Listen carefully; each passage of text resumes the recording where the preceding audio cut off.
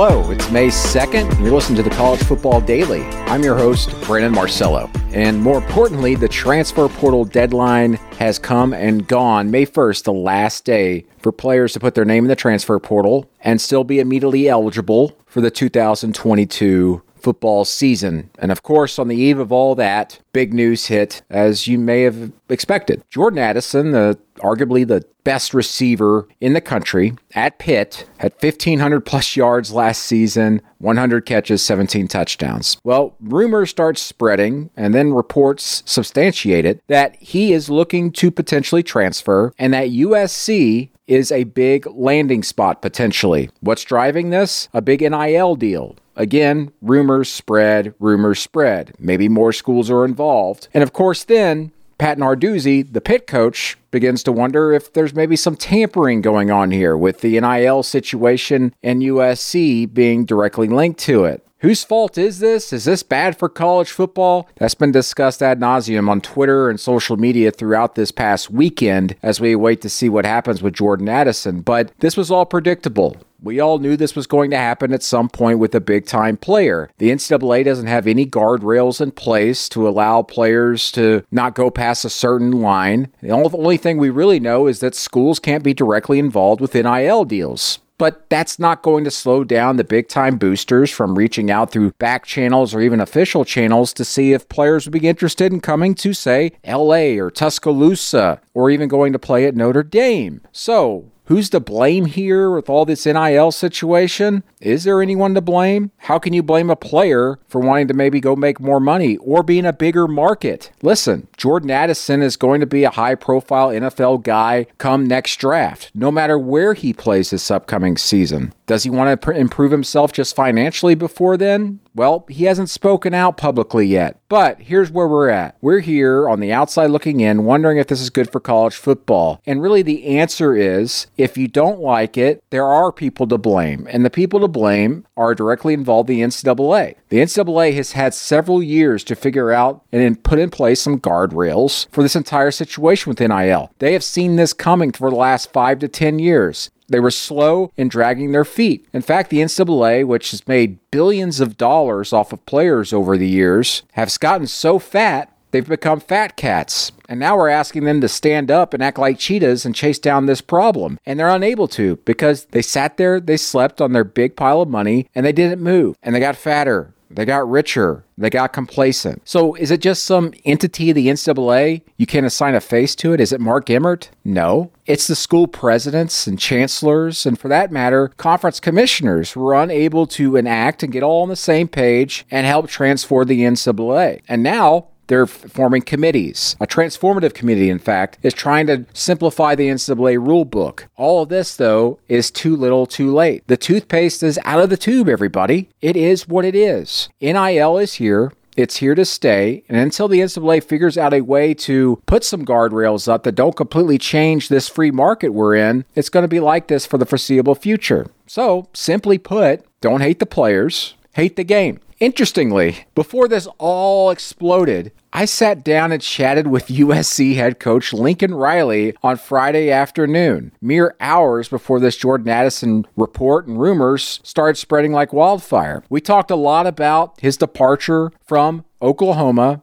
how he's become a college football villain, especially in the Sooner State. And we also talked a lot about the transfer portal and how he's wanting to potentially add 10 or more players and some instant impact players here this summer. It's a very fascinating conversation, and one in retrospect, with all this Jordan Addison news, is really very interesting to listen to. Coach Riley, first off, I wanted to start, you just ended spring practices, and I was listening to an interview with you after the game where you said, hey, this group of guys, I feel like we can win a lot of games. How do you feel exiting this first spring there with the talent you've got? Yeah, Brandon, I think I think the guys did a really nice job this spring.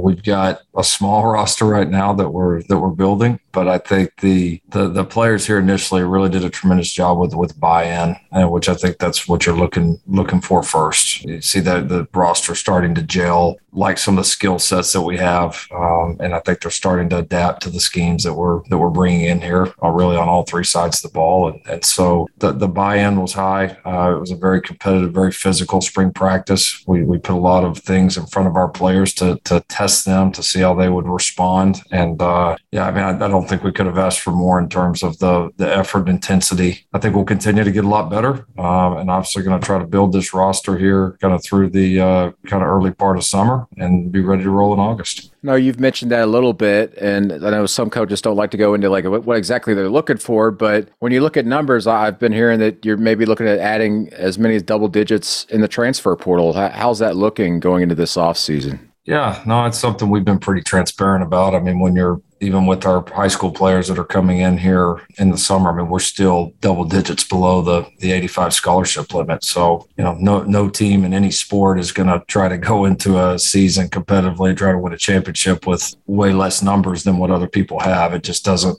Obviously, that doesn't fit, and so we've been very transparent with our current team. We've been very transparent with their families. I mean, everyone about why we're doing what we're doing, what we're looking to bring in. We do feel that with the current players on this roster, one, we've in a short amount of time we've built a really good foundation and started to build the makings of a really good culture. We feel like the position groups that we have right now are all very capable in terms of talent to be able to win.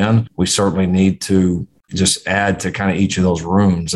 We're not necessarily looking for 5 guys in one position group. You're kind of talking about equally spreading it across the team so that we have the type of roster and the type of depth to be able to go to compete and win a championship. So we're looking at at least 10 guys coming on board that aren't even on campus right now. Yeah, it's very possible. I mean, just with where our numbers are right now, I mean, it's a unique year. I mean, I don't think you'll ever find our roster or a roster at a school like SC probably like this again. But it's kind of been the perfect storm. You have all the guys exiting after COVID, new staff coming in trying to remake the roster in a lot of ways. Obviously, the transfer portal and the ability to add guys through that, in addition to the typical high school recruiting, and it's unique. But our ability to kind of push through that, navigate that, bring in the right people, and then our team's ability to come together and really gel, despite it being a very, very unique roster, will be obviously pretty key. Yeah, I was really impressed. I've seen some interviews and read some things from guys like Caleb Williams, Mario, Travis Dye, and others that you come in and a lot of people want to assume like the worst, that you get a lot of new guys from a lot of different backgrounds that come in immediately in the transfer portal, and it's like, how do you get them to gel? But all those guys seem to like really have gelled through that shared experience of we're all from different places for the most part, and we're trying to do something great at a very storied and tradition-rich program with coaches we like. And you talk about the gelling there. What makes this a little bit different than maybe what we've seen across college football, where a lot of people just kind of assume that if you're adding a lot of transfer portal guys, there must be issues. But with this, it just seems like, one, it's top quality talent, but two, they realize that they can come in there and contend for a championship almost immediately. Yeah, I think that's the key point. Exactly what you said is there is a lot of us that are new together in some way, shape, or form, whether it's obviously basically a completely brand new staff coming in here, a lot of new players. You've got the players that we retained off of last year's team that, I mean, obviously in this day and age,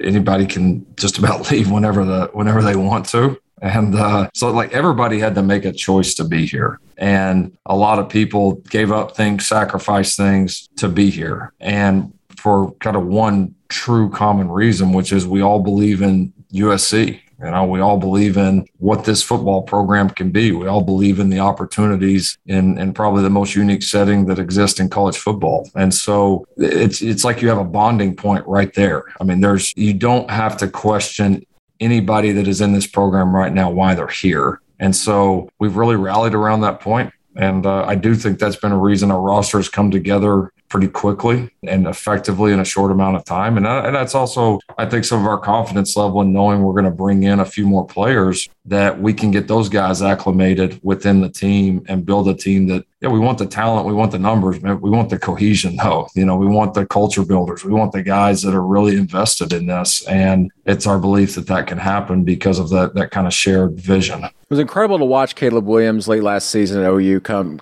not necessarily out of nowhere, but just be seamless in what he was able to do to come on the field and lead Oklahoma. And now you've got him there at USC. What makes him so special? And how has he just changed over these last few months and being with the new team and also working alongside you and developing? Yeah, this has been a great challenge for him. It's I think, been a pretty good setting in that from a coaching standpoint, offensive standpoint, he can continue to build on kind of where we started.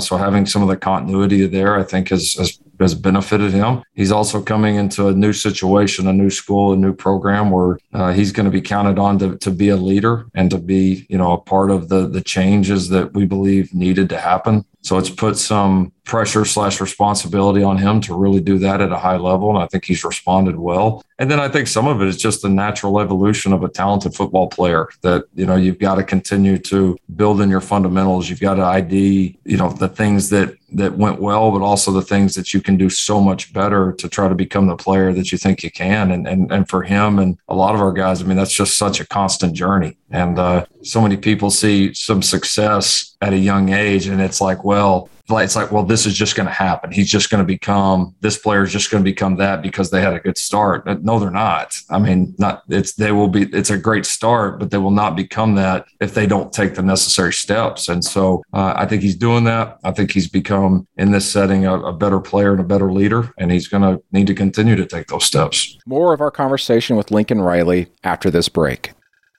When you need mealtime inspiration, it's worth shopping Kroger, where you'll find over 30,000 mouth-watering choices that excite your inner foodie. And no matter what tasty choice you make, you'll enjoy our everyday low prices, plus extra ways to save, like digital coupons worth over $600 each week. You can also save up to $1 off per gallon at the pump with fuel points. More savings and more inspiring flavors make shopping Kroger worth it every time. Kroger, fresh for everyone. Fuel restrictions apply.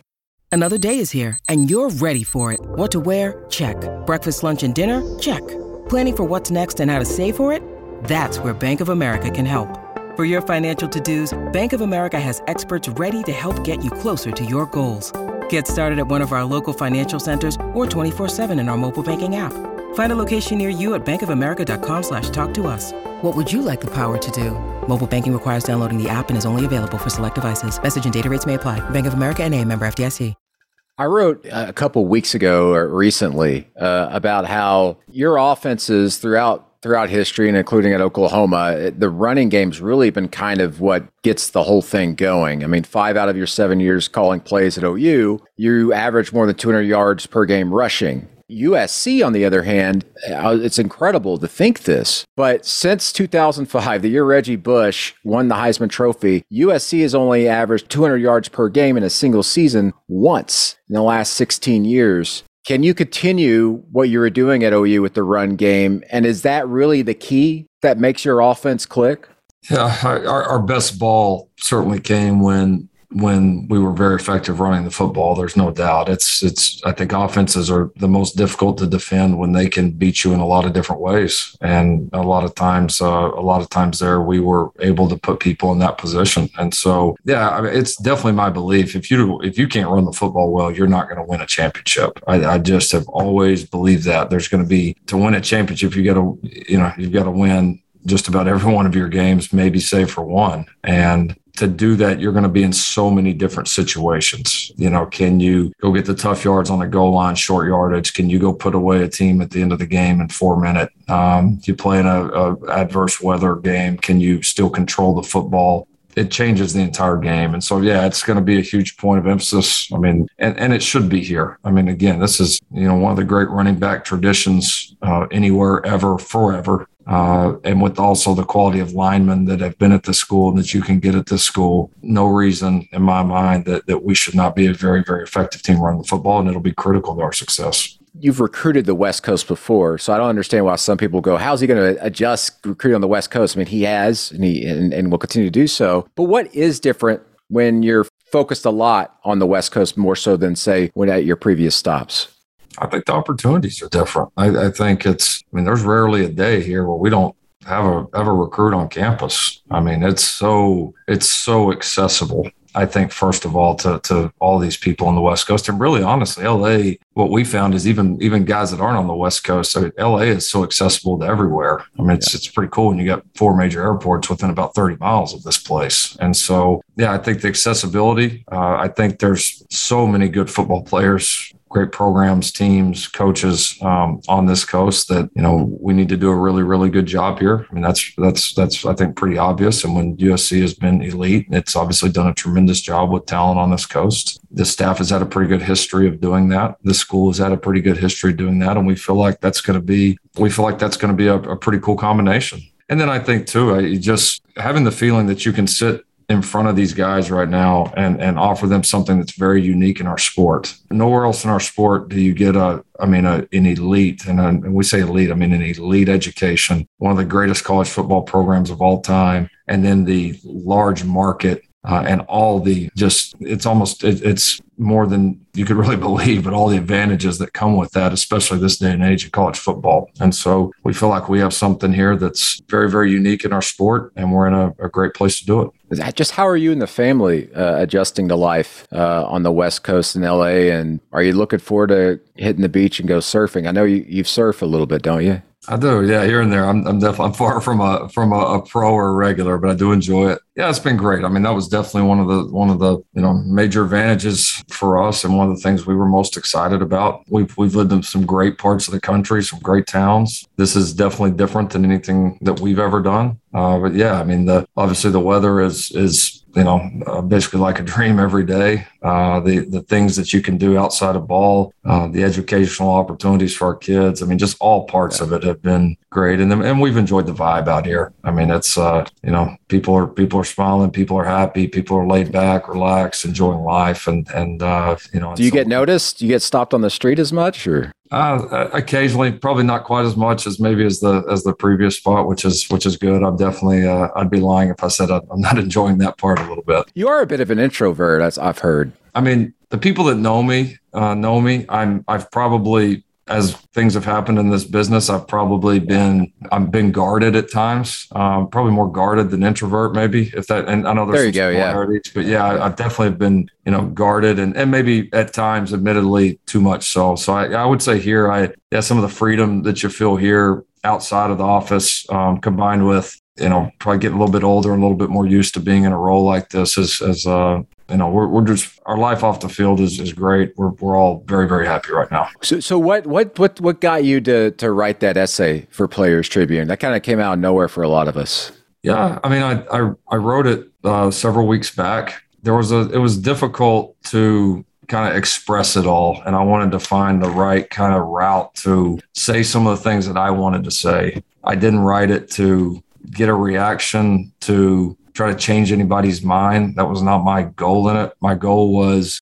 it happened so suddenly. One day I'm the head coach at the other spot, and then all of a sudden, this happens and it goes so quick. And I just never really felt like I had the right time to say some of the things I wanted to say. And you sit there and all these other people want to determine the narrative about what happened or want to define it. And, guess what? Like, this is my life, and I felt like that there were some things that I simply wanted to say. And so it was felt like the right route to do it. And glad I was able to get it done and kind of say my piece and be able to move on. That's the thing about moving on. And I know a lot of people, back in even August and September, people were asking you, like, how do you feel about OU going to the SEC? Then I've even saw reports after you left for USC, them saying, well, part of that's because he didn't want to compete in the SEC, and people close to him have said that. How do you respond to that? I mean, what's your reaction when you hear that? And is there any truth to that?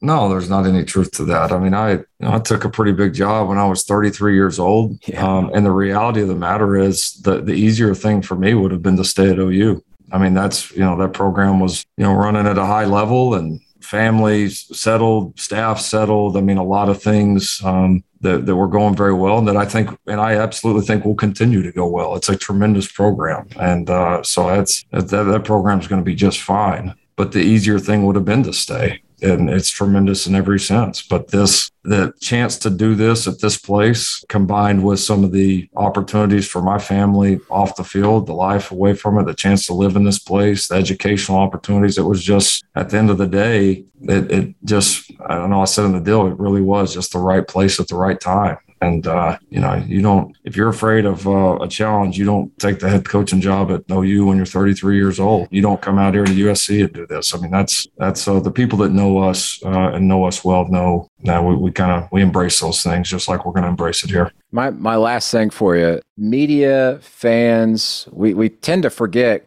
coaches are human beings because you guys work nonstop and we always just see on the sideline, we try to read body language and all that. But you've talked a lot about life and how this is life decision, your life on the West Coast and educational opportunities. So when you go home at night, what's it like being around the family, and what are those conversations like about the future and what you foresee for them? I think appreciating every moment. Been some things, in the past, year. I mean, our oldest daughter just turned 9, and probably for all parents that have been through that, you kind of have that realization of all of a sudden we kind of feel like we're halfway, to them maybe being out of the house, going to college. You kind of look back on, what have we done for our kids and what do we want to do for our kids, and knowing that time is short. Going through, what we all just went through here, staff, friends, all that with Dave Nickel, and life's short. And these chances and opportunities to do these things in life and experience these different things, like we're not guaranteed any part of it. And so I think we're appreciative for the days we have, the opportunities that we have, the chance to kind of live in some ways, a little bit of a new life out here and to experience new things and do it together as a family. And that's been very rewarding, and we've been very appreciative of it. My thanks to Lincoln Riley for joining me and for being willing to be open and honest about USC, the Sooners, and his future. For our producer, Lance Glenn, I'm Brandon Marcello. You can follow me on Twitter at @bmarcello. Thank you once again for listening. We'll chat with you again Wednesday here at the College Football Daily.